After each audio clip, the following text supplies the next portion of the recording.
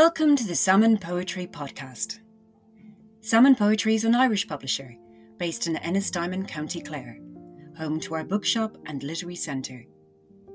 You can find our titles and new projects on www.salmonpoetry.com. Salmon Poetry is supported by the Arts Council of Ireland. Hello, I'm Celeste Augé. The three poems I'm going to read today are from my new collection, I Imagine Myself. They claim the freedom to have a visible midlife as a woman. And to be honest, I haven't done this much navel gazing since I was a teenager. But they go beyond that, and they have a direct look at the world through the lens of a middle-aged woman. Expect a mix of honesty and humor, and poems about how we connect to each other and to the natural world. There's something about middle age and advice. They seem to converge and intensify, most of it useless, of course. The first poem I'm going to read is called The Night Fox. The night fox stalks across our garden. She's young, bushy-tailed and small, unburdened by pups. I want to warn her, watch out for lovely girls in hoodies, bright lies, and people in ties.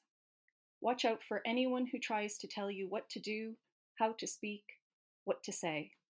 Play games your way. She trots, no, struts in the rousing darkness, aims for something I can't see. A future mate is out there, hunters and farmers. Her grandmother's ghost, little red Nike hood. The omens are there under the full moon. She will be too proud, too different. She will stand out too much. Her red coat will mark her out. Others will tell her to tone it down a bit. Don't be so loud. Conform. At least try to fit in. I want to tell her, keep your head in the clouds, hold it high, jive through fields of sheep, ignore the scent of rubbish bins, of past lovers, of leftovers, avoid husbands and houses and fetters, every night of your immortal life.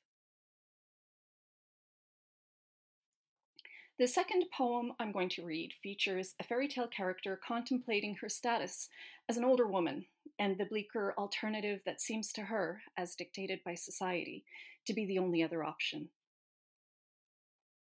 I imagine the fairy godmother talking about the change. My sister, the Wicked Witch of the West, gets blamed for bad moods and warts.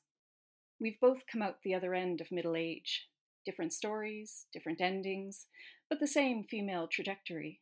A drop of hormones, extra wrinkles, osteoarthritis, a sudden shortage of gentlemen admirers, a surfeit of mischief.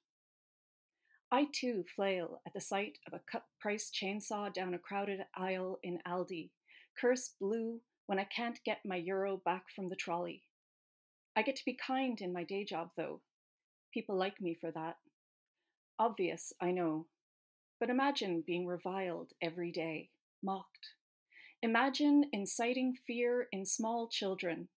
Imagine ending up the butt of young folks' jokes. At least I get to be a bottomless source of comfort, magic, and mentoring for wayward teens. Not that they can pretend to care or notice. At least I can talk to animals, conjure up ball gowns. For my final poem, I have no introduction. It will have to stand on its own. How are you? Fine. That's what we're supposed to say anyway.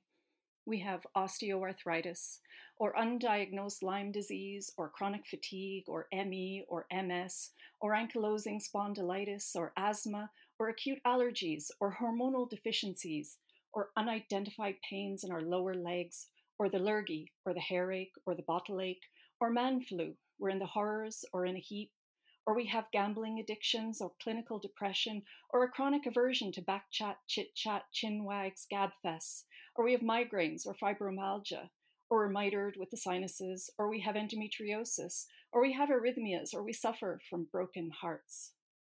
Sometimes we need to sleep too much, rest more. We get cranky for no obvious reason. Sometimes we're not happy to see you, And it's not because of you. It's the DTs or the fatigue or the dizziness or the pains in our bones. And other times we're happy to see you. In that case, it's definitely you. Sometimes we haven't gotten out of the house in weeks. Sometimes we just need to laugh. On the outside, we look perfect. 2 eyes, 1 nose, 2 left feet. Normal, or at least the same as most people. A typical human creature. Like most people, we have to lie to get by. I'm fine.